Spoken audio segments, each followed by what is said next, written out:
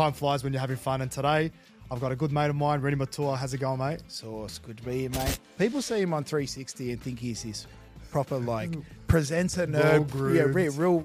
He's one of the us. What do you sum up your drop of form to? Rugby league wasn't a priority in my life. Do you think it was a missed opportunity by the club? You see what Penrith are doing now, not too different to Canterbury back then when you think about it. Big Mace, Willie Mason. He's just unique, full stop, isn't he? 100%. He would kill man. me if I compared him to anyone that's playing the game now. I go to Russell Crowe's house for lunch out on the Finger Wharf. It's fucking bizarre. It was the darkest 3, 4, 5 months. Hey, what's up, everyone? Welcome back to the Let's Trot Show, episode 18. Time flies when you're having fun, and today I've got a good mate of mine, Reni Maitua. How's it going, mate? Sauce, good to be here, mate. Thanks for coming on. What's been happening? Not a lot, mate. I had a massive training session this morning with our Greek mate, Braith Anasta, and, I don't know why we do it, but we still think we need to compete. 41 years old, so the body's a bit sore today. Besides that, mate, just back in the water surfing and started a cleaning company recently, only a small company, and things are a little bit slow at the moment, but just how I like it. What kind of cleaning do you do? Industrial? Commercial, residential. We're doing a few builders cleans at the moment. Got some big clients coming up, which is pretty scary when they're $25 million houses. But, I'm enjoying the process. It's cleaning wasn't something I got into during footy. It was not long after a time. I didn't know what I was going to do, and a friend of mine who owns a fairly big company, a huge company, Australia-wide, offered me a managing role, and I said, mate, I know nothing about cleaning. I can't even clean my own apartment. So 5 years later, here I am, and I've started my own one. How's both going? He's good. He's good. I think he does about 10K a day walking along the promenade at Coogee. Loves the shirt off. He says he's not looking for the paparazzi, but he's looking for him. 100% he is. He's always prepared. He's very prepared, but he's going well. We hang out a fair bit. We live near each other. We've known each other since we were 5 years old, so we hang out a lot. I actually spoke to him yesterday. I did a bit of thinking about you. What have you got? He actually didn't give up too much on you, but he did. Because he knows I got dirt on him. Yeah, exactly right, which we might share a bit later. But I want to ask you this story about when you were 18th man for New South Wales. Is there anything you could share on that? It's not one of my proudest moments. Obviously, going into a New South Wales camp, you should be, really excited, and it's a privilege. Obviously, 100%. And I've always been a bit of a joker, and I've always liked to drink. And I just happened to be out in 2007 on a Sunday night, had a big one, come in on the Monday morning, and obviously I'm trying to avoid all the coaches and the trainers. I can't hide my hangovers well, and I don't think I was hiding it at all. And Folksy pulled me over and he said, Reni, come over here. And I thought, oh, shit, they know something. I've done something the night before. It was probably, I was at Ravisi's the day before. What a place. And what a Sunday session. What a Sunday session Ravisi's was. But anyway, and he said, mate, you got to go pack your bags. You're in the New South Wales camp. We're going to bring you in as 18th. They're bringing you in as 18th man. And I was so confused. I thought, holy shit. I'm still cut. I've only had a few hours sleep. I'm blind drunk. We get into camp. Mark O'Mealy, Andrew Ryan, Braith, they're all in camp. So we go to the movie. We get on a bus. I think I was rooming with Snake. I don't remember much because I was still pretty intoxicated. Rooming with Snake too. Wow. Yeah. It's a recipe for disaster. Yeah. I don't know who's worse. We get into the movies. I've snuck up to the back of the cinema, just taken my shirt off and passed out. Next thing I know, I wake up. Willie Mason's over the top of me just going, mate, pull your head in like you're in an Origin camp. And I'm just sweating bullets. Didn't know where it all was.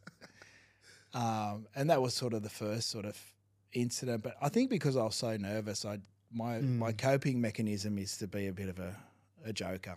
And we're out at Stadium Australia and doing the captain's run. And I'm just in awe of who's around. And Danny Badiris gets the group in and says, this real inspirational speech. And he says, go and pick a spot on the, find a patch of grass and visualize what you're going to be doing in that moment of the game tomorrow. And I'm thinking, fuck, I'm not even playing. Like, what am I going to do? And anyway, everyone's like picks their spot on the grass, and I'm looking around, and I felt awkward. I didn't know what to do. So I went and sat in the grandstand, and the boys are looking over. I could see Braith looking over me, just going, "You fucking idiot. Just, like pretend you're playing. Buy in. Just buy into the experience." And, I think by that stage, my Bulldog teammates were like, "Fuck, Ren, you're taking the piss, mate. We're going into an Origin game." And then even the warm up before the game, and me and Braith, we've known each other since we were 5, but we've always had this thing where when we're taking the piss out of someone, we'd always sort of stare over at each other and like we'll look and sort of gig someone. But he's the worst. He does it to everyone. No one's safe around him. He'll take the piss out of anyone. People see him on 360 and think he's this proper like presenter nerd. Yeah, real. He's one of us. He's one of the boys. 100%. And I just thought, I've got to get this prick. And he's like trying to be real focused, sitting in his locker. And obviously when you're in the lockers, you can only see what's directly in front of you. And by that stage, I wasn't playing. No one got hurt in the warm-up. And I just kept doing like these sprints past his locker and high knees and butt kicks and just trying to take the piss. And he's laughing and he's just like, "Nah, Ren, that's enough. Like, stop. We're about to play Origin." Did you get pulled up by the coaches at all, or they really didn't pick up on it? I think they just thought, "Look at this weirdo. Like, we've already ruled him out. He's not playing. Look how hard he's warming up. That's inspirational. He's there for the team." So it wasn't one of my proudest moments, but they probably tell the story a bit better. I probably left out a few things, but we'll keep it PG. 100%. Did you end up winning that game? They didn't. I don't think they did. I did. I actually were on the bench and I had my phone. I was playing my phone. It might have been a bloody Nokia back then, or a 3210. Oh, yeah. And I remember the trainer looking at me like, "Mate, this guy's sweet. Watch the game. He's sweet. Or you're just mucking around on your phone." So, look, if you know me well enough, I didn't really take footy that serious. But I love the game. Just to be in the mix, it was a huge sort of accomplishment, and it made me feel good. But it is the biggest regret of my career is not playing Origin. It still hurts to this day. Did you get a chance to watch the Super Bowl last week? I did. I've always sort of loosely watched the game, and it's funny, Braith's been getting around in this Chiefs jersey, right? It's sickening.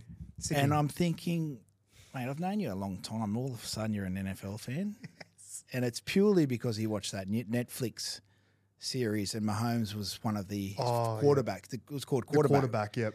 I'm thinking, mate, you haven't been. You're just on the bandwagon here. Despise people like that. But he had a 49ers hat on the week before. No, he didn't. I swear to you. No, he didn't.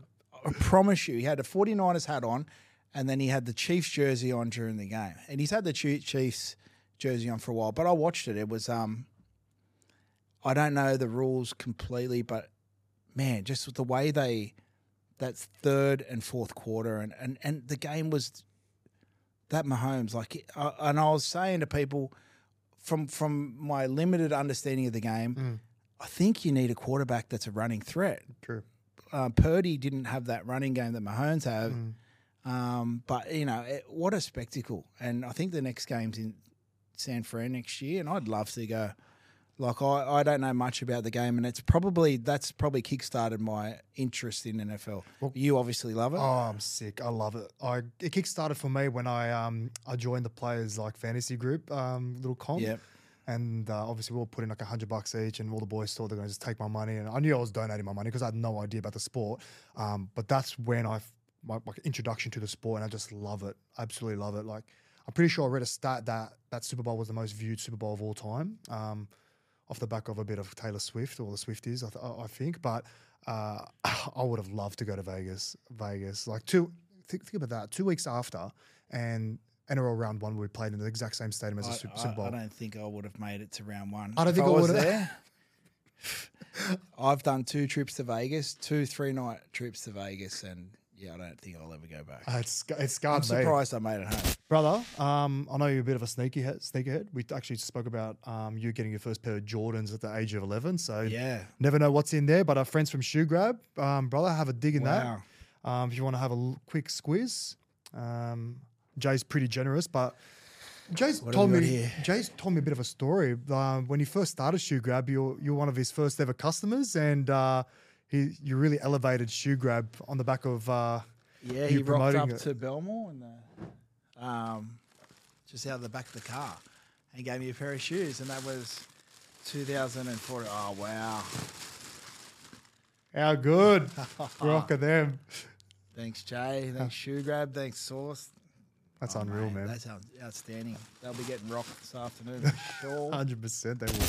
I want to go back to the topic of origin. Obviously, you touched on being one of your biggest regrets in your career. What do you sum up your drop of form to? It's pretty simple. It was rugby league wasn't a priority in my life. It was, from 2002, 3, 4, 5, 6, 7, because I was so dedicated and so focused, everything started just to happen for me. It was my first year at the club. I'm a Rabbitohs junior. They signed me as a fleet player. We ended up playing reserve grade the whole year with Jonathan and Roy Asatasi, and we had a stacked team, but we're all SG ball and fleet players. And back then, reserve grade was a tough competition. Like there was a lot of first graders you were playing against. You always played before the first grade game. And we won the premiership, and that was huge for me. Like I just came from South. We had a rough year. I signed with Canterbury, a well-established club with great players. There was so many good back rowers in front of me. We win the premiership in reserve grade. Huge buzz. 03, we're just sort of building. 04, I get the opportunity in first grade, round one. Glenn Hughes does his hamstring in captain's run. They call me into the side. Again, I was 18th man, and then I didn't lose my spot for the rest of the year. So we win a premiership. 05, City Country, and Australian Prime Ministers. 06, Australia. 07, get called into the Origin squad. So there was A massive rise in such a short period of time. Yeah, because I was dedicated and I was focused. Yeah, we drank and we partied, but we trained hard. Yeah. And I think it was sort of maybe 07 where the wheels sort of fell off a bit, and rugby league became more of a chore. And ultimately down the track, it led to worse things. But I didn't always grow up just loving footy. It wasn't everything to me. I've always loved the surf and I've loved the beach culture.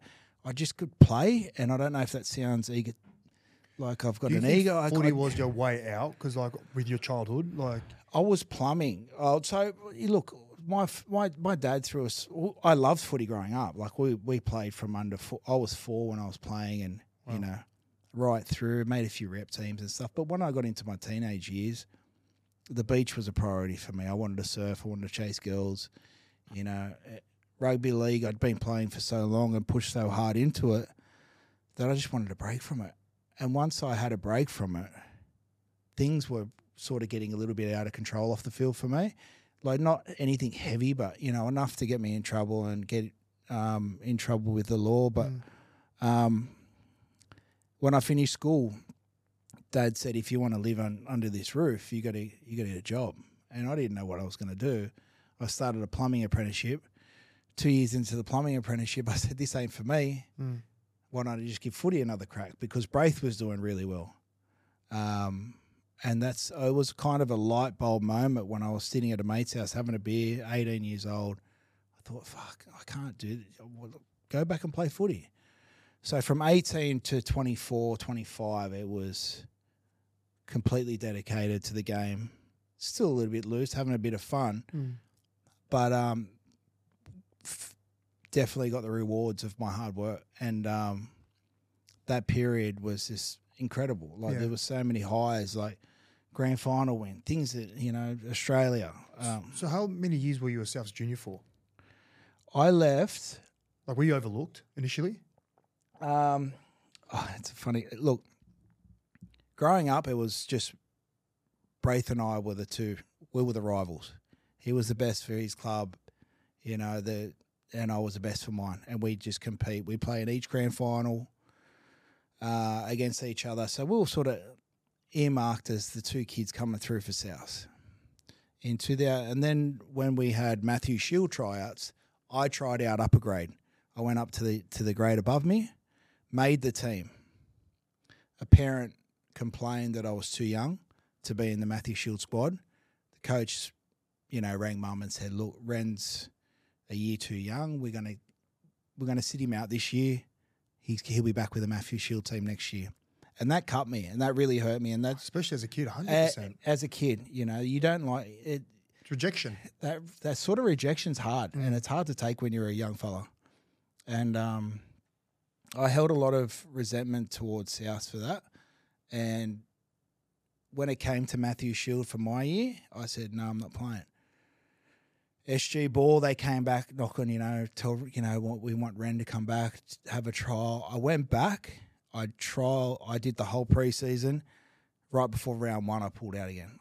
I said, "No, I'm not playing." I just didn't want it. Wow. I was fully immersed in the beach culture by then. I just wanted to surf. I wanted to play up down the beach. And then, so I think it's 2 years of ball. And then there was Flegg, and that was around the same time I was plumbing. I'd already left school. South weren't in the competition. Mm-hmm.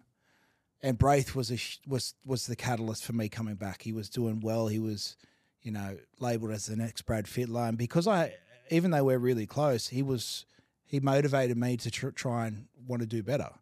Like I thought, if Braith can do it, then I'm going to go challenge that position. That if he can do it, we've competed our whole lives, maybe I can do it. I love that. And then there was no South team or no first grade, so I went back play for South. He rang the Dogs. Mark Hughes came down and watched me play a game. And I just so happened to play a really good game that day.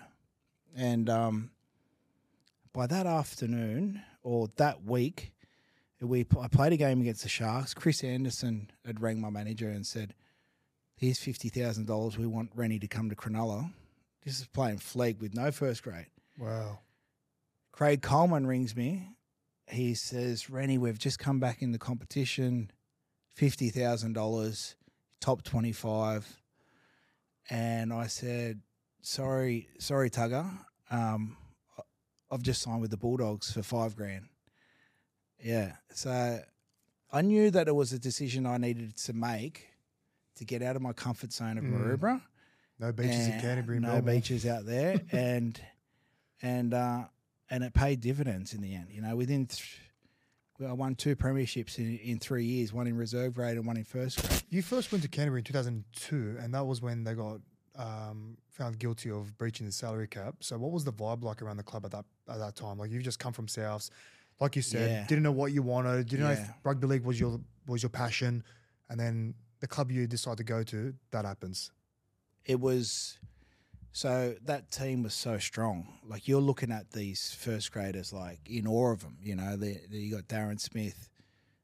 Mace is obviously on the coming through. Travis Norton, Braith's doing well. Nigel Vangana, Willie Talau, Daryl Trindle. They were stacked. They were a great side. And we were never allowed to go into the first grade area, and you never wanted to.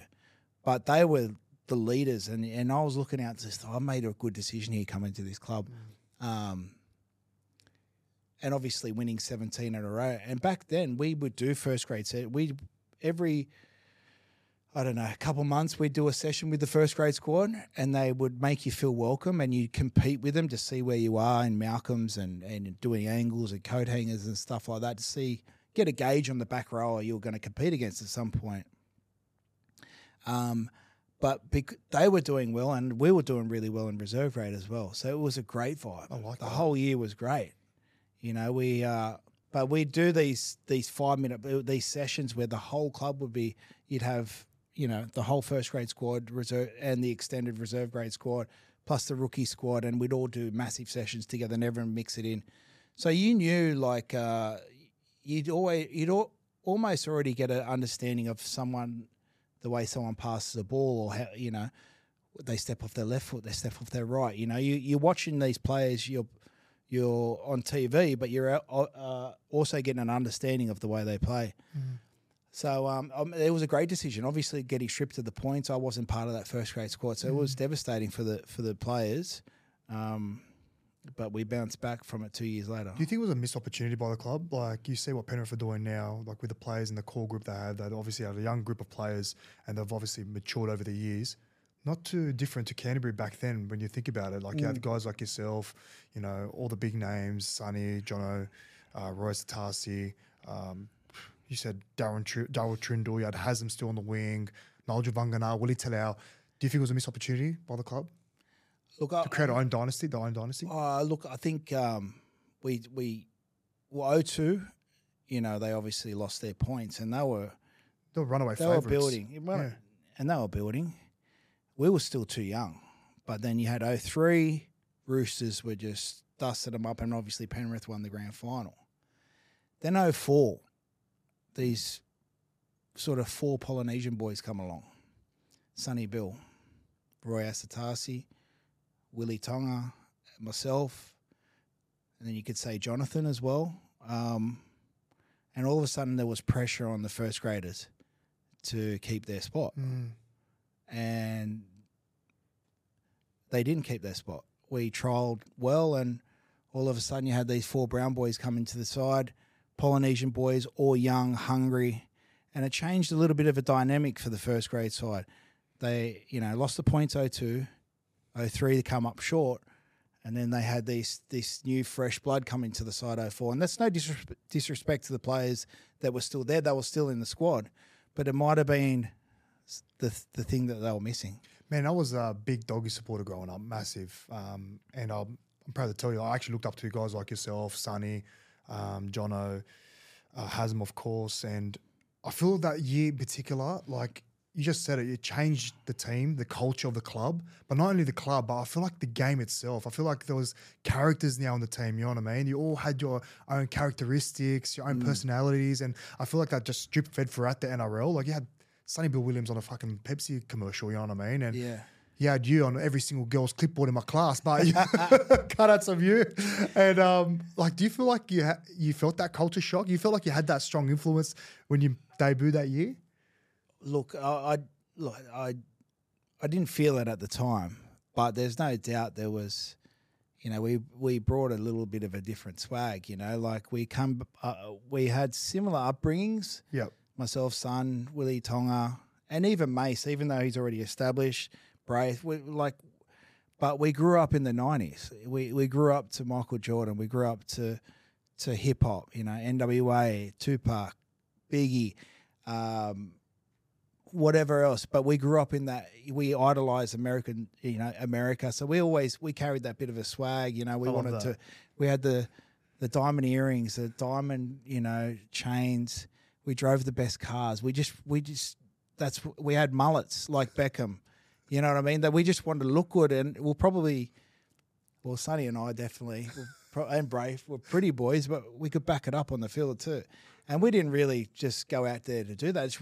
We wanted to stick with the trends. And, you know, Sonny had a bloody 68 Impala with white leather interior with hydraulic airbags, you know. I'm just like... That's bad. Like, these were fun times, you know, and we just fit into the team that was already established there. And guys like Marco Mealy and Corey Hughes, Tony Grimorty, Shifty Sherwin, Haslam, like... They embraced it by the sounds of it. Well, not so much embraced it, but we couldn't do anything without them, you know. They were the ones that kind of flew under the radars because we were probably the ones with an ego trying to get ourselves in go to the opening of a gate, some charity event or do something, you know, like, but yeah, it was a funny time. It was a fun time. We spent a lot of money, that's for sure. Oh, I can imagine. Obviously, you had a championship side. I want to kind of compare some players from that team to the kind of modern day game. Yeah. First off the rank, Willie Tonga. Who would you compare to him? Wow. It was very unique, Willie. And I think he really had that step fend away. He was the first to kind of come with that overs, and then he could beat you on the inside, but the fend, man, I don't think anyone should ever sleep on his. That year, I've watched these highlights. Like, I was a fan.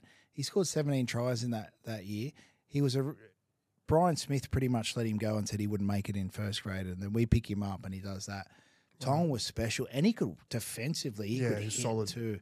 I don't know who you could compare him to. I mean, Critter's sort of like the same height, build. Probably doesn't have the footwork, but probably definitely has the IQ and the fend as a center. The fend, athlete. Pretty good comparison. Yeah. What about Braithen Nesta, your mate? My mate. Today, I don't watch enough footy. Source. Tested ya. Look, Braith, Braith had a real high IQ for the game, and he had a really good bullet pass. You tell him where you wanted it, and he'd find you every time. And the combination he and Tong had, he was clutch too. Kick field goals like under pressure. It's true. He loved the blow up. Loved the Did blow he? up. Oh, any that comes to mind?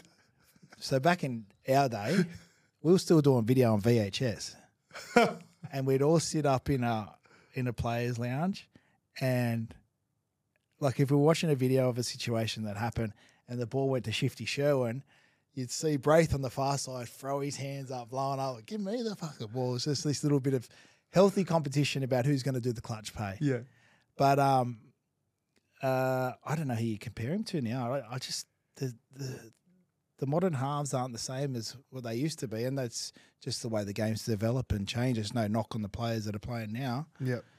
So Adam Dewey in a sense, I think. Adam Dewey. Yeah. Big torpy. Tall. Big body. Yep. Big long pass. Yep. Good spiral. Yep. He comes to mind for me. But yeah, Braith is very unique. He's got a very unique skill set. Same with Willie. And the rest of the names that I mentioned now are going to be even harder for you. Big Mace, Willie Mason. He's just unique, full stop, isn't he? Hey? 100%. He would kill man. me if I compared him to anyone that's playing the game now. Man, and there is no Willies these days. He could run 40 metres under 5 seconds. He could talk better than any halfback. He'd take the piss out of everyone. He doesn't care. Good footwork. He could pass too for a middle big guy. Back then too, it was very rare. Back then, man, it was funny. Our whole forward pack would pass. Steve Folkes used to make us do 100 passes each side before each training session. It was just a non-negotiable. But Willie's unique.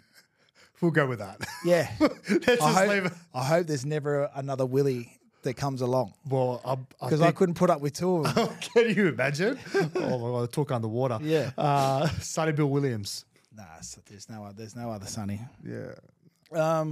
There's no other Sonny. Well, I was actually thinking about this when I was writing down on the script. Like I was thinking Homali Olakawatu from Manly or Viliame Kikau. Those are the two that stand out for me.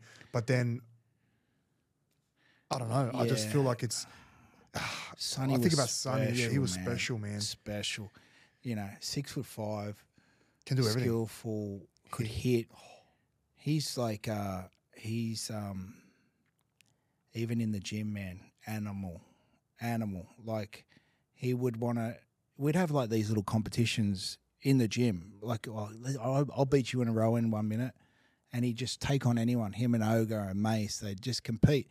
With no one around, it's just bragging rights amongst the group. Very professional. Would always be in the gym doing his extras. Like he was skillful, fast, and unfortunately, in the first part of his career, he had a lot of injury and a few setbacks. But I don't know if you can compare anyone to him. Like he's just that. He was that perfect back row build, Was it a bit of a surprise for you when he kind of packed his bags and left, like without giving anyone notice? He came and saw me the day before. There was only two of us that knew that he was going in the team. Wow. He came over and knocked on my door and said, I'm out of here. And I said, what do you mean? He goes, I've signed a deal over in French rugby. And for me, it was a shock. But what am I going to do? I'm going to support my mate. You know, you're going to be friends with people a lot longer than what your career is going to last in rugby league. So I supported him and I understood why he left. Yeah, it was a tough situation he left us in. It was really hard for the group, and the rest of the year we struggled. But Sonny was carrying the team himself all that year. Like, we'd lost, I think, Willie in the preseason. Ogre had gone by then. We lost a lot of our 04 players, and we were struggling. And like for me, like as a fan, kid that idolised the Bulldogs, you know, idolised players like yourself and Sonny, and when he just up and left, like for me, that cut me hard. It cut everyone. Yeah, it cut everyone. But I could imagine as a teammate, it probably would have cut even harder because, you know, when you're taking the field together, like that's the bloke that you're relying on and you trust, and then for someone just to kind of leave, a teammate to leave, someone that was close to you as well, like. It would have been a hard situation to deal with. Look, there was a lot of things in the background that I won't mention, and there's obviously reasons why he did what he had to do, and it's not for the general public to understand or know. But Sonny might not have done it the right way, but for the longevity of his career and for his own mental state, and he had to do it. And look what he's gone on to achieve, you know. He's won World Cups, Super Rugbies, another Premiership. If he had stayed and tried to carry the club through that dark period, then he would not have had all of those achievements. As a friend, I took it. I could take it. Oh, I thought, you need to do this for you. Good luck. Still love you. As a fan, or even other parts, even some of my other teammates that weren't as close. I understand why they still resent Sonny for doing it, but for me, like I said, your friendship lasts a lot longer than your rugby league career. So 100%. It is what it is, and yeah, it was hard, and but he had to make a decision for himself and for his family, and he made the right one. Definitely did, man. Definitely did. Lucky last, Reni Maitua. Me, Jesus. I wouldn't know, bro. Don't be modest. I wouldn't know. Don't be modest. If there's a guy that humble, man, I don't know. There's not many locks or back rollers going around that are 100 kilos either when you think about it. Yeah, look, I was a small back row. Yeah, you definitely played up the weight. The thing that probably got me through is my IQ for the game and being able to play six, play centre, play back row. But there was like a period, like Great Birdie wasn't too big, but he could pass, you know. There was sort of those back rowers that had those 5'8" sort of skills. They weren't just that middle sort of forward, like getting through all that work. Bryce Cartwright has similar kind of traits to you, I thought, like especially when he first hit the scene. Yeah. Very similar to you, like had a massive rise at a very young age, had a few injuries along the way, kind of set him back, and now he's really picking up from where he left off back at Parramatta, and can play half, you know, can play back row, can play lock, you know, has the flick pass. So I kind of was a little bit, you know, early in my career, like if Braith was out, play 5'8". Willie Tonga's out, play centre. Missed the fix it. Yeah, but I hated it. I was like, fuck, just give me one spot. I'm sick of getting moved around. I don't want to play 5'8". I don't have a kicking game. I can't kick. The first time they put me at 5'8" was against Freddie. Freddie was my idol.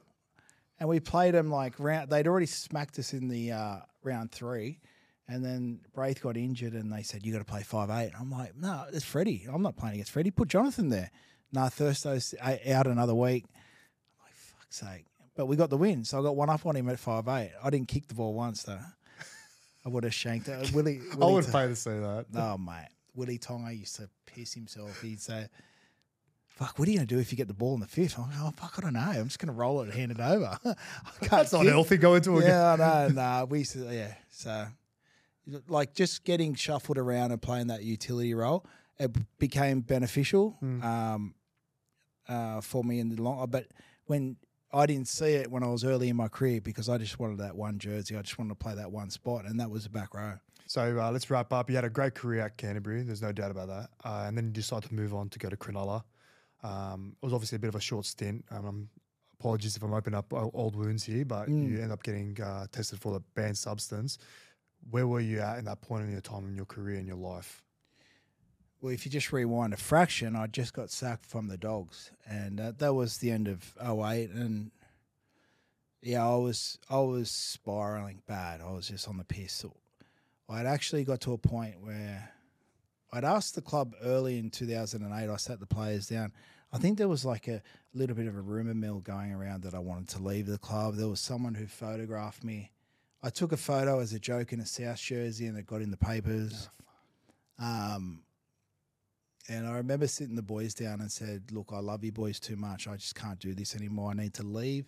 I'm going to ask for a release. I need to go find, I need a fresh start. And the boys were like really supportive and said, no, Ren, we want to keep you. You need to stay. So those things were already starting to sort of creep into my life. I knew the footy was a chore. It was purely for me to pay my bills. I wasn't enjoying it. We're getting beat every week. An incident happened towards the end of the year going into 2009 pre-season. And I'll get sacked. By that stage, it was already halfway through the pre-season, and there was no clubs with no money. There was clubs that had no money. There was two clubs. There was South and there was the Sharks. I go to Russell Crowe's house for lunch out on the Finger Wharf. It's fucking bizarre. Can't believe it. I walk in, he's got this huge spread out, a few beers. He's the gladiator. He gets we jump in his fan and we drive around Redfern. He's telling me, now close your eyes. What colour jersey do you have on? And I'm thinking, fuck, this is a bit weird, this situation. And then I go to the Sharks meeting and Ricky Stewart says, come back to the Sharks and I'll give you your Australian jersey back. So it was a fucking no-brainer for me. Just go back to the Sharks. I get to the Sharks. I think it might have been the first session, and Ricky pulls me into the grandstand and he says, do you take drugs? And I said, yeah, I take recreational drugs. Like, he goes, I'm glad you said that because I know you do, all right? And he goes, just do this for me, just stay off the drink for a while until I say you can. And I did. And I'm very grateful for Ricky for giving me a chance and the Cronulla club. But I still hadn't fixed, like I was still like I had one foot on the field, but the other foot was in a nightclub, I just wanted to, I love the social scene. I just couldn't find the balance. Yeah. And I think it was about 4 months in, or I hadn't touched a drink. I might have had a couple of drinks here and there, but nothing major. And then we were going into a bye, and we were struggling at the Sharks. I just picked up like 2 or 3 players, and that means, what it's like. It means a lot to you when you pick up when your peers choose you to be, the player's player. But we were struggling, and I remember Rick coming to me and saying, look, you're doing really well. I'm proud of you. Have a drink this weekend. And, we had a team barbecue one night. And then I rolled in to the next night. And that's what I used to do. I just didn't have a stop button. I got on it. 6 days later, I get tested. And it's whatever I took had been cut with a steroid, which is very uncommon. But I remember I wasn't meant to get tested that day. And I walked past and they said, we need one more person. I was like, yeah, I'll do it. And I remember the lady saying, geez, you're dehydrated today. And I knew I got on it, but I thought, it's not going to be in my system. And, 6 days later, I got a phone call. And I kept hanging up. And I didn't believe it. And when they said the substance, I had to go search what it was. And I knew that I'd taken something the week before while I was partying. And I'd rang my mum. I don't know why. I was so paranoid about what was going on. I rang her off a public payphone. And I said, Mum, this is the substance. And then I'm on the phone and she's on like page 9 of Google. And she said, have you taken recreational drugs? And I said, yeah. She goes, you effing idiot. They cut it into whatever you had. And that was it. And, obviously I had to face the media, and I think the next day I was on a plane to Bali. I just went, fuck, I'm out of here. Yeah. And it was almost a relief. It was a huge relief. Like, it was really, embarrassing for myself and my family. Like, cut me bad that how much I disrespected my family, especially my dad. But it was a relief too. I was just like, fuck, thank God I'm out of the bubble of footy, you know. As embarrassing as it was, I didn't have to worry about footy again for a while. I think that's where players and athletes get themselves in trouble, is because they compete. Everything we do, if it's partying, obviously on the field, in the gym, we always have that compete element where we just want to keep on just competing, that constant competition with if it's drinking, if it's getting on the drugs, if it's it's that all or nothing mentality, you know. And some people have got it in. Most people have it in control. Yeah. At that point in my life, you know, I felt like, you know, I was just loving the bright lights of outside of the game. You know, footy was just my job. And then when I'd go out, I'd be like, let's go. You know, like you get a lot of attention and the wrong attention as well. Yeah. But it was an escape from the pressure of the game. But you know what? You didn't have the tools to know how to handle that. You think about the start of your career, right? Like you went from just being an apprentice plumber, not really wanting to play rugby league. And then all of a sudden, 2 years later, you won a grand final. Like, but it's common sense too, Sauce, you know, like at some point, you know, I don't play that victim mentality where I say, respect that. Oh, you know, I could have done, you know, these people were a bad influence on me. And at the end of the day, like I knew deep down what I was doing, regardless of how old or young I was. Like the individual makes a decision, regardless. It's true. You're at that fork in the road. You know, if you need to go left, it's going to end bad, or you go right, and that's the right way. But you know, it's just that split moment where you go, "No, I'm going to go left. It's just test the water." And I went left too many times. True, a bit of true or false. Okay. True or false. All right, I need this. Okay. Oh, fuck, I look stupid here, bro. No, I gotcha. All right, if you didn't become a footy player, you would have become a surfer. True. And what do you love surfing so much? Oh, mate, you know what? It's just you and the elements.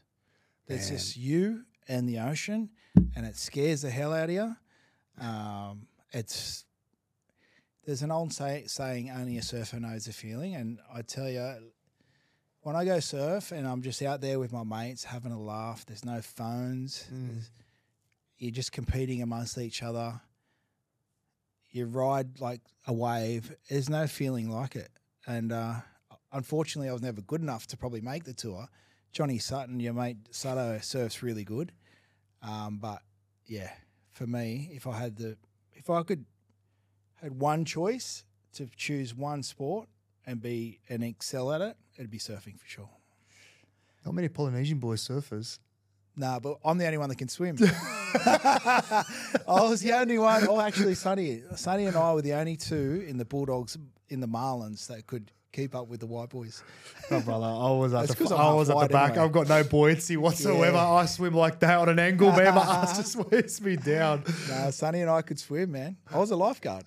Yeah, I heard that. Yeah, the 2 years where you were off? Yeah, the 2 years I was off, because I grew up around the ocean. I grew up in the surf club. You know, I'd had my bronze medallion. I just thought, what am I going to do? Like, it's 2 years out of the game. Yeah. Lifeguards, like, what do they do? They work 7-day fortnights, get paid decent, be at the beach. Sounds like a dream. It's a dream. Did you hang out with like much of the bra boys back then? Because you and Maroubra and stuff like that, and I know Sutto's got bra boys. You haven't done your research, Source, have you? I am a bra boy. I thought, there you go. I was waiting for you to bring it out. No. Yeah, look,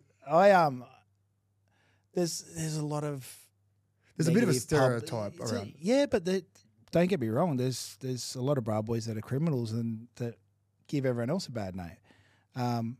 For me, growing up in Maroubra and Sutto, is the way I see it is that my mum and dad always knew where I was, and I was at the beach and I was surfing. I was in the water.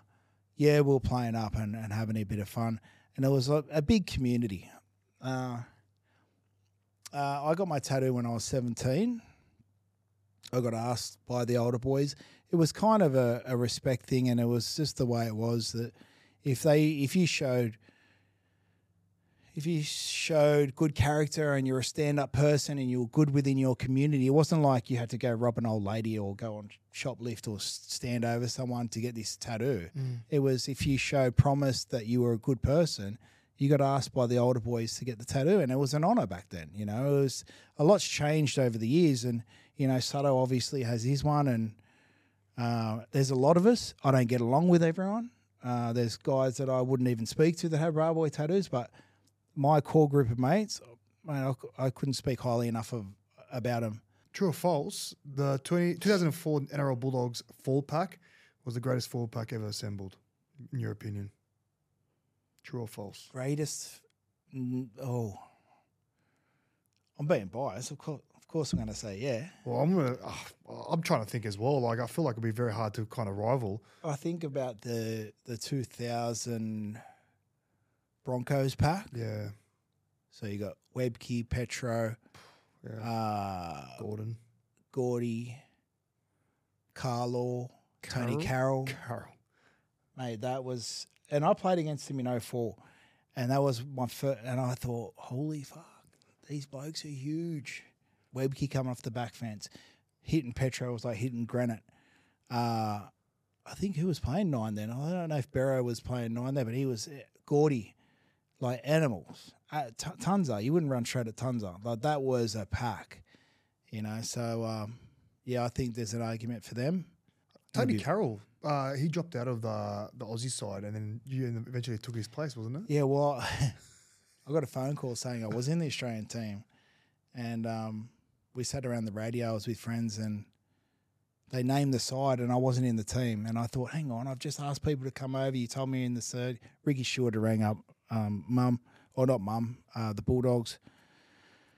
And then the next day, Tunza pulls out with injury. So, well, he got picked over me, and they rang up and said, look, we've gone for Tony Carroll over you. And I thought, how can I be upset at that? Yeah. Tony Carroll getting picked over me, and he pulled out the next day with injury, and I got my start.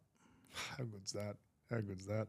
All right, lucky last, true or false? Penrith Panthers do a 4-peat in 2024. True.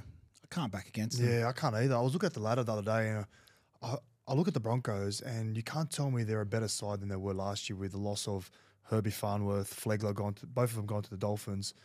So, and I look at Penrith, like, yeah, they've lost Critter, but they've got poor Alamotti, who was like touted to be one of the best schoolboys coming through, and then they get Taylor May back as well. So, it's just when you've built a squad and a culture and a club so well that you can just bring people in. Correct. And they fit in well. Just do your job.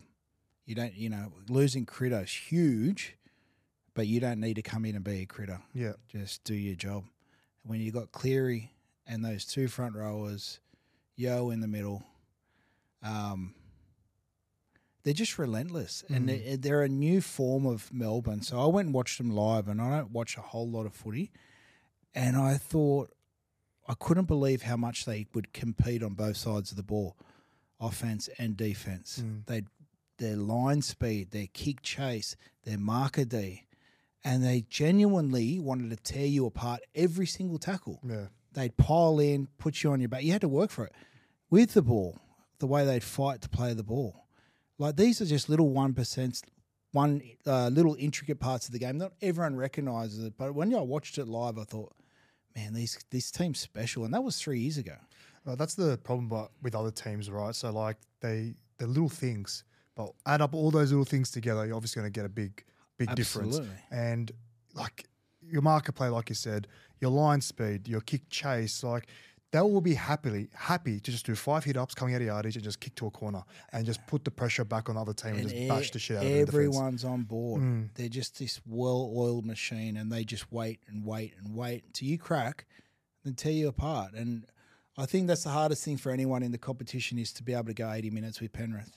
I think that Brisbane might be a 70-minute team. South might be a 65-minute team. Well, question, like, it kills me to say it, but I'm a bit worried about South. I'm going to be completely honest.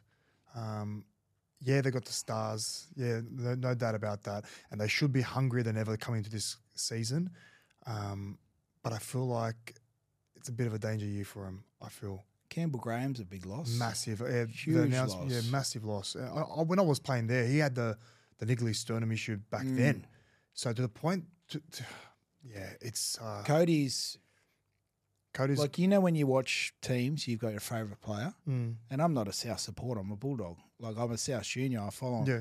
Cody's my favourite player. Yeah. Him and Munster are my two favourite players because they play off the cuff. They play that backyard style of footy. I love watching them play. Cody's getting a little bit older now. What's the halfback's name? Lachlan Ilias. Lockie's got a little bit of pressure on him. I think he might have got dropped maybe at the back end of last year. There was a bit of, you know, pressure in the papers and stuff like that. They're under huge pressure. Latrell, under pressure. But if it's anyone that can beat Penrith, it's South. Yeah. You know, they've got that healthy competition, that rivalry. But Penrith, I think they're going to be hard to beat again. All right, about you now. Back to you. Again, back to opening up some old wounds and kind of towards the back end of your career, you kind of really struggled with depression. Yep. It's public knowledge. You come out and you put your hand up, and I feel like it's pretty brave as well because I feel like not many footballers, have the courage to do that.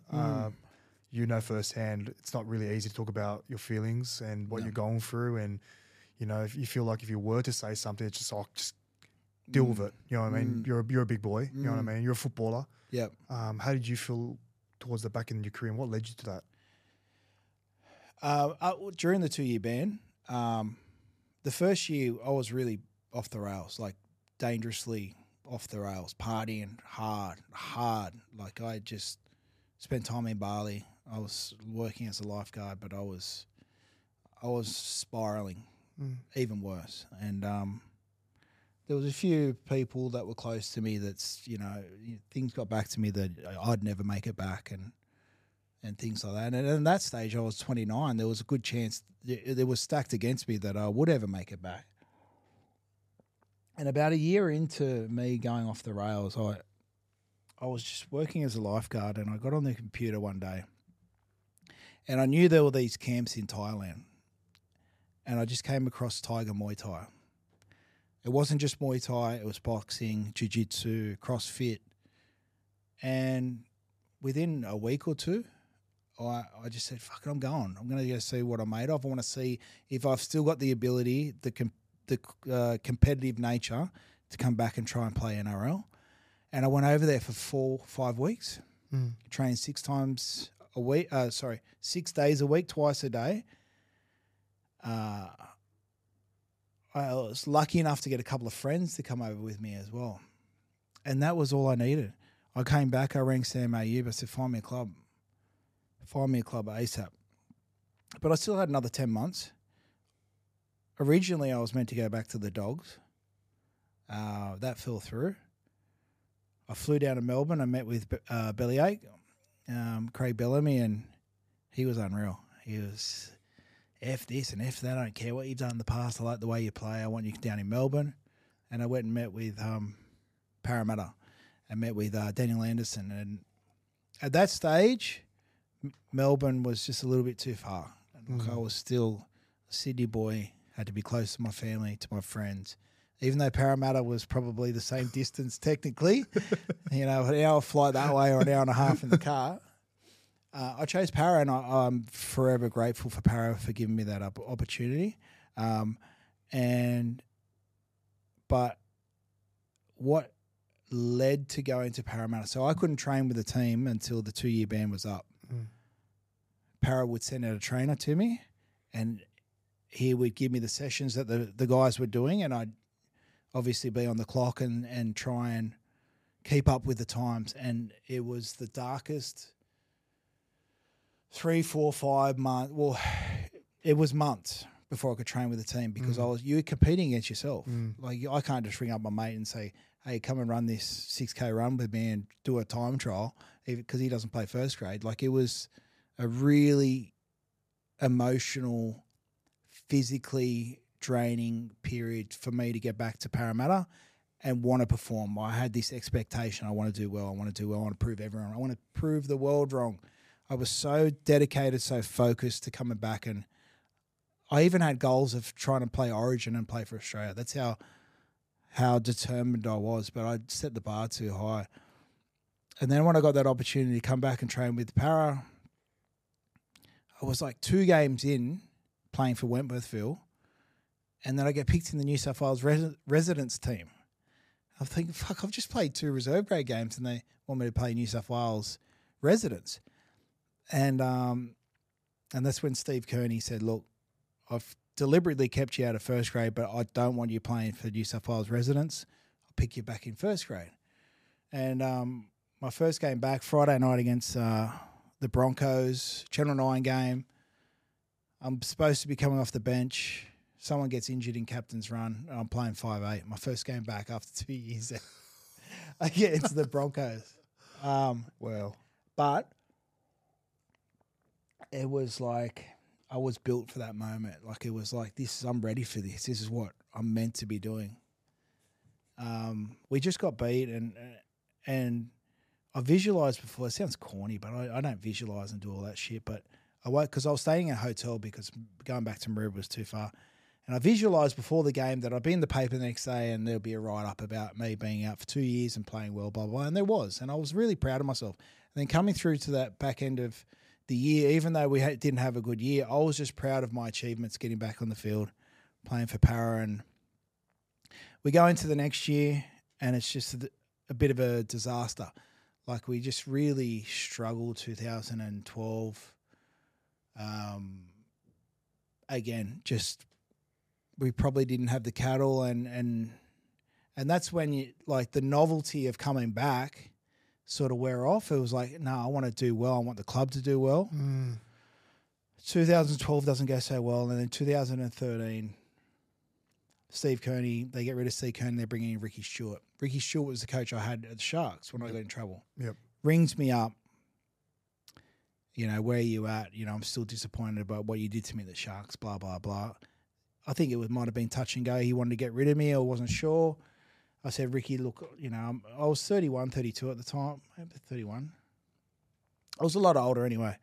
And but then that just created a whole another level of pressure for me because I wanted to do it for Ricky. Yep. All right. You're going to prove Ricky now. Yeah. I thought I've let him down in the past. Ricky's on board now. I just got to do it. You know what I'm noticing, if you don't mind me cutting you off there, I'm noticing that you wanted to prove everyone else wrong, and Ricky especially, the fans, all that external pressure, but yourself. Yeah, you're right. It's funny you mention that because people say it to me all the time. You're always trying to help people around you before you help yourself. Yeah, that's what it sounds like. It's weird that you just said that, but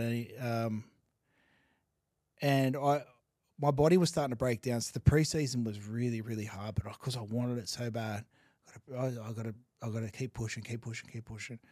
And I wasn't like at the back of the fitness sessions, but I was starting to creep back a little bit. And I thought, what's going on? So then we go into Christmas break. I fly back to Thailand to keep training, and obviously that's I didn't take the break. I just wanted to keep. Oh, there's something wrong. I'm going to be fitter, get fitter. By the time I came into after the break, like I was almost a mess. Like my body had broken down, and I was starting to create a lot of doubt in my head. There was already doubt there. There was a few things going on with home life and stuff like that, but there was already create that day. You're not good enough. Your body's breaking down. You're letting Ricky down. You're letting everyone down. And then we go into camp in Kiama, and Ricky calls me in and says, the whole team wants you to be captain. And I was like, I don't want to be captain. I knew I couldn't be captain. And he said, mate, you got to be the captain, you know, like your peers want you to be captain. I knew I wasn't captain material. And back and forth with Stick, and I said, look, he ended up saying, look, I'll make Tim Manor and Jared Hayne your co-captains. That way it takes some pressure off you. And I said, yeah, that's great. So there's 3 of us. But my body just was not reacting the way it should. And then we play round 1. We win. We beat the Warriors well. And then we play the Dogs the week after. I think they beat us in extra by a field goal. And then every week we get worse and worse and worse. My body starts to break down more and more and more.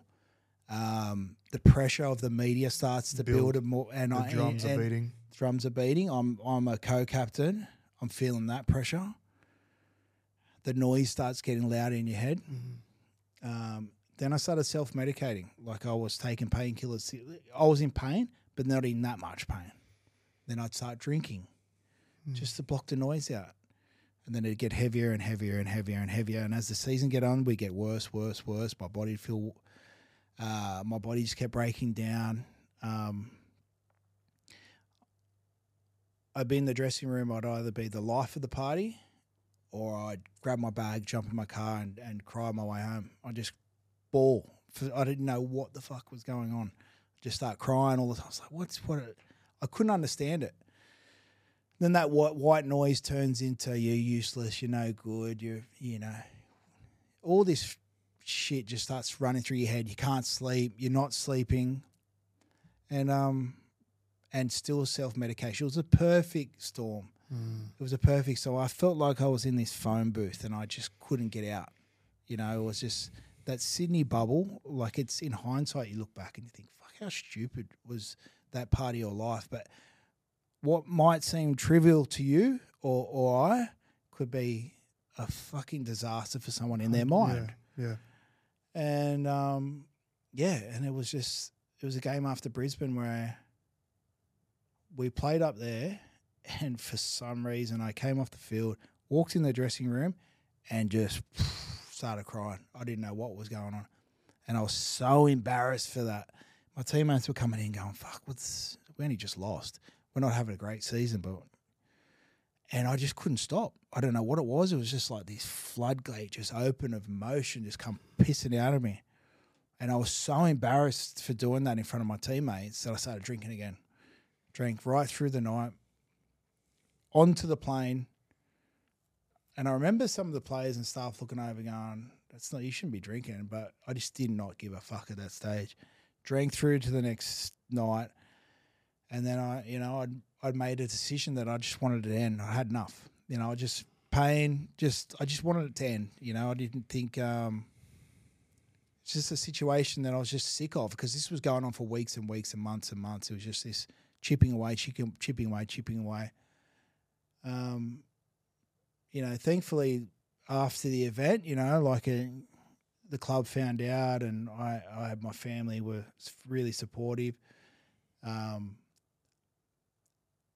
The worst thing was the week after it, when you're completely numb to the fact that you wanted to do something like that. It's a scary situation to be in. You're thinking, I'm in no man's land here. Why am I not regretting that situation? And it's a scary thought. And then obviously you see psychiatrists, and I've manipulated counsellors my whole career. Like, whenever I got in trouble with the Dogs, they go see that counsellor, tell them what they wanted to hear, I'll be back playing the next week. You go see that person, tell them what they wanted to hear, be back playing the next week. Until I met this one psychiatrist, and it just clicked. He just got it. I just this bloke gets it. And you get medicated and stuff like that. And then I was put into group therapy. Group therapy was the best thing I ever did. Just sit in a room with complete strangers, and you start to realise how insignificant my problems were compared to these people. And it became like this. It was great for me, because then I became a person that wanted to sort of be a bit of a leader in the group and understand what they were going through. But looking back, it was so long ago now, and I can look back on things now and go, life's way harder now, And when you're playing footy, you got the world at your feet. But when you're growing up in a bubble of Sydney, and you think that rugby league's everything, and that everyone's talking about you, and the fans, they go home and they talk about you. No one gives a fuck. Yeah. They watch the game, you lose, they might say something, they go home and they get on with their lives. But when you're caught up into that bubble of NRL, you think that that's your whole world, and that everyone cares, and you take things personally. That was for me anyway. So that was a period of my life that I'm not proud of it, but it is what it is, and that's how I felt at that time, and I couldn't break that cycle. It was just that something in my head I couldn't get rid of. Well, it's part of your story, really. For you to actually come out and speak about it is extremely brave, brother. So I commend you for that. And you definitely look back on, and you say to yourself now. Obviously, you just said was a tough period. It's probably stupid that I was thinking that way, but it's how you interpret things. It's how you like absorb things. Like you said, being in a bubble, not only in Sydney, but being in a bubble of playing rugby league. You know, you take everything's just on a magnitude that just so much higher. Like the opinion of yourself. Yeah. And I go back to you wanting to make everyone else happy but yourself. And I feel like that was a big reason why it kind of led you to that point. I've done that a lot, Source, especially, and it's bizarre you brought that up, bro, because I've always pushed people away from me that are close to me and always kept people that have no room in my life. I give them more time than the people that are close to me. I don't know what it is. I think I'm a bit of a people pleaser too. I want everyone around me to have a good time. I can relate. Everyone to be safe. I can relate. Everyone to have fun. Hey, like it's just the way I am. But it has it's detrimental to your own health at times. So that was me. I still do it a little bit now, like, but that was, definitely a period in my life where I just wanted to make sure everyone was good before I made sure I was good. So you retired, and then you decided to take up boxing. I love boxing. I love it. I've always loved it, and I thought you just got to do the walk once. You got to jump in there once. That's what everyone says. It's just the walkout, the adrenaline. You go and train. You think you're a mad fighter. You watch all the fights. Billy Hussein came and saw me. I didn't know Billy, and he's just like, mate, we want you to headline a fight. Blah, blah. I was like, what? No. So I ended up fighting out of Hurstville Civic Centre. Yeah. The 8 weeks of training was the hardest thing I ever did. Hardest thing. I'm at Punch Bowl. Don't know anyone in the gym. I wasn't treated like a footballer. I was treated like a boxer. So, obviously you feel like the eyes are on you and stuff like that, and you got to do the sparring sessions and stuff. So I found the 8 weeks a lot harder than the actual fight, but it was the best experience. I don't think I'll do it again. But just to be able to walk out, your friends and your family, you're under that pressure. Only you in there. You don't have 12 of your teammates on the field with you. And, it was fun. It was good. How does the feeling compare of running out to a grand final to a boxing fight? I think, the grand final, for some reason, I wasn't nervous. It was like, we've done it, like you're walking out on the field. Yeah.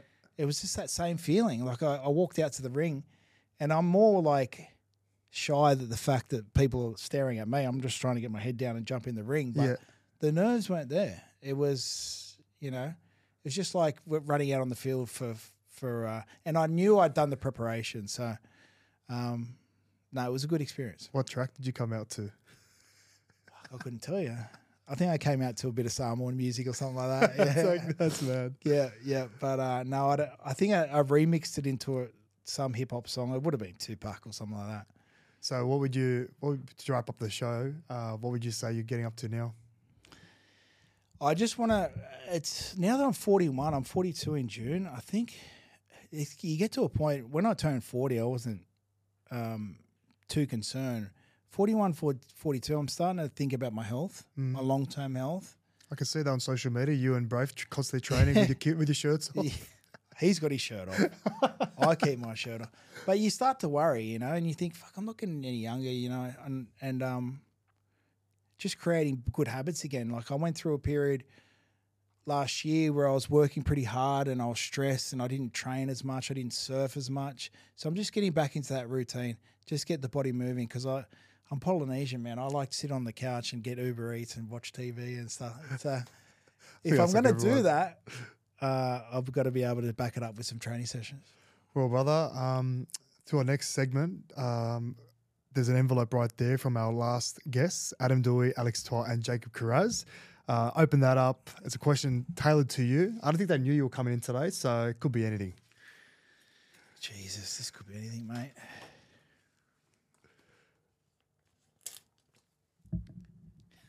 Is this a stitch up or you know what it is? No, I don't know. I actually don't know. That's the beauty of it. What's been the biggest challenge in life so far? Retirement, for sure. I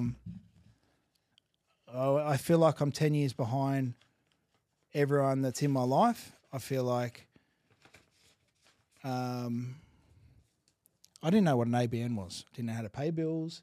didn't know how to book flights. That was all done for us. No. I don't know how to do my tax. It's just this process of learning that all my friends and family learnt 10, 15 years ago. So it's the hardest thing is finding your place in society now. And I'm well and truly retired now but I'm still learning. That the transition of retirement's been the biggest challenge for me for sure. I love that, brother. Well, now you've got the privilege to write a question for our next guest. So you've had quite the life so far, so I'm sure you have some cracker questions for our next guest. And I don't know who it's going to be, so you're going to all have to find out soon. You got it? Almost there? Deep question? Pretty deep. I like that. A little bit awkward. Awesome. Do you want to hear it? No, leave it as a surprise. I want it to throw me off. Yeah, it might be a bit awkward for guests, unfortunately, but we'll see where they toss up. How good. Can't even get it in. That's what she Money said. in here? That's what she said. Where's the cash? 100. Alrighty. So what's in the future for you, brother? You obviously said that you're doing the cleaning business. Do you have any passion to kind of get back into rugby league in some capacity, maybe coaching? Definitely not coaching. Just get back watching it. So I didn't even watch Origin. Just had a few years where I just weren't as passionate about the game, and I just needed a break from it. When you play for so long, it becomes boring. But now that my nieces my niece is a really good footballer, so is my nephew. Now they're getting a bit older. Maybe do a little bit of coaching for them, but just keeping an eye on the game, see the trend of the game, how it might have changed, and just get back into it. They provided a great life for me, and I do enjoy a lot of the players and how good athletes they are. So getting back into the game, getting back into surfing, traveling. I want to travel. Fuck, me too. So get overseas, a few surfing trips, and mate, I'm content. I just want a simple life. I love that, brother. Thanks so much for coming on the show today.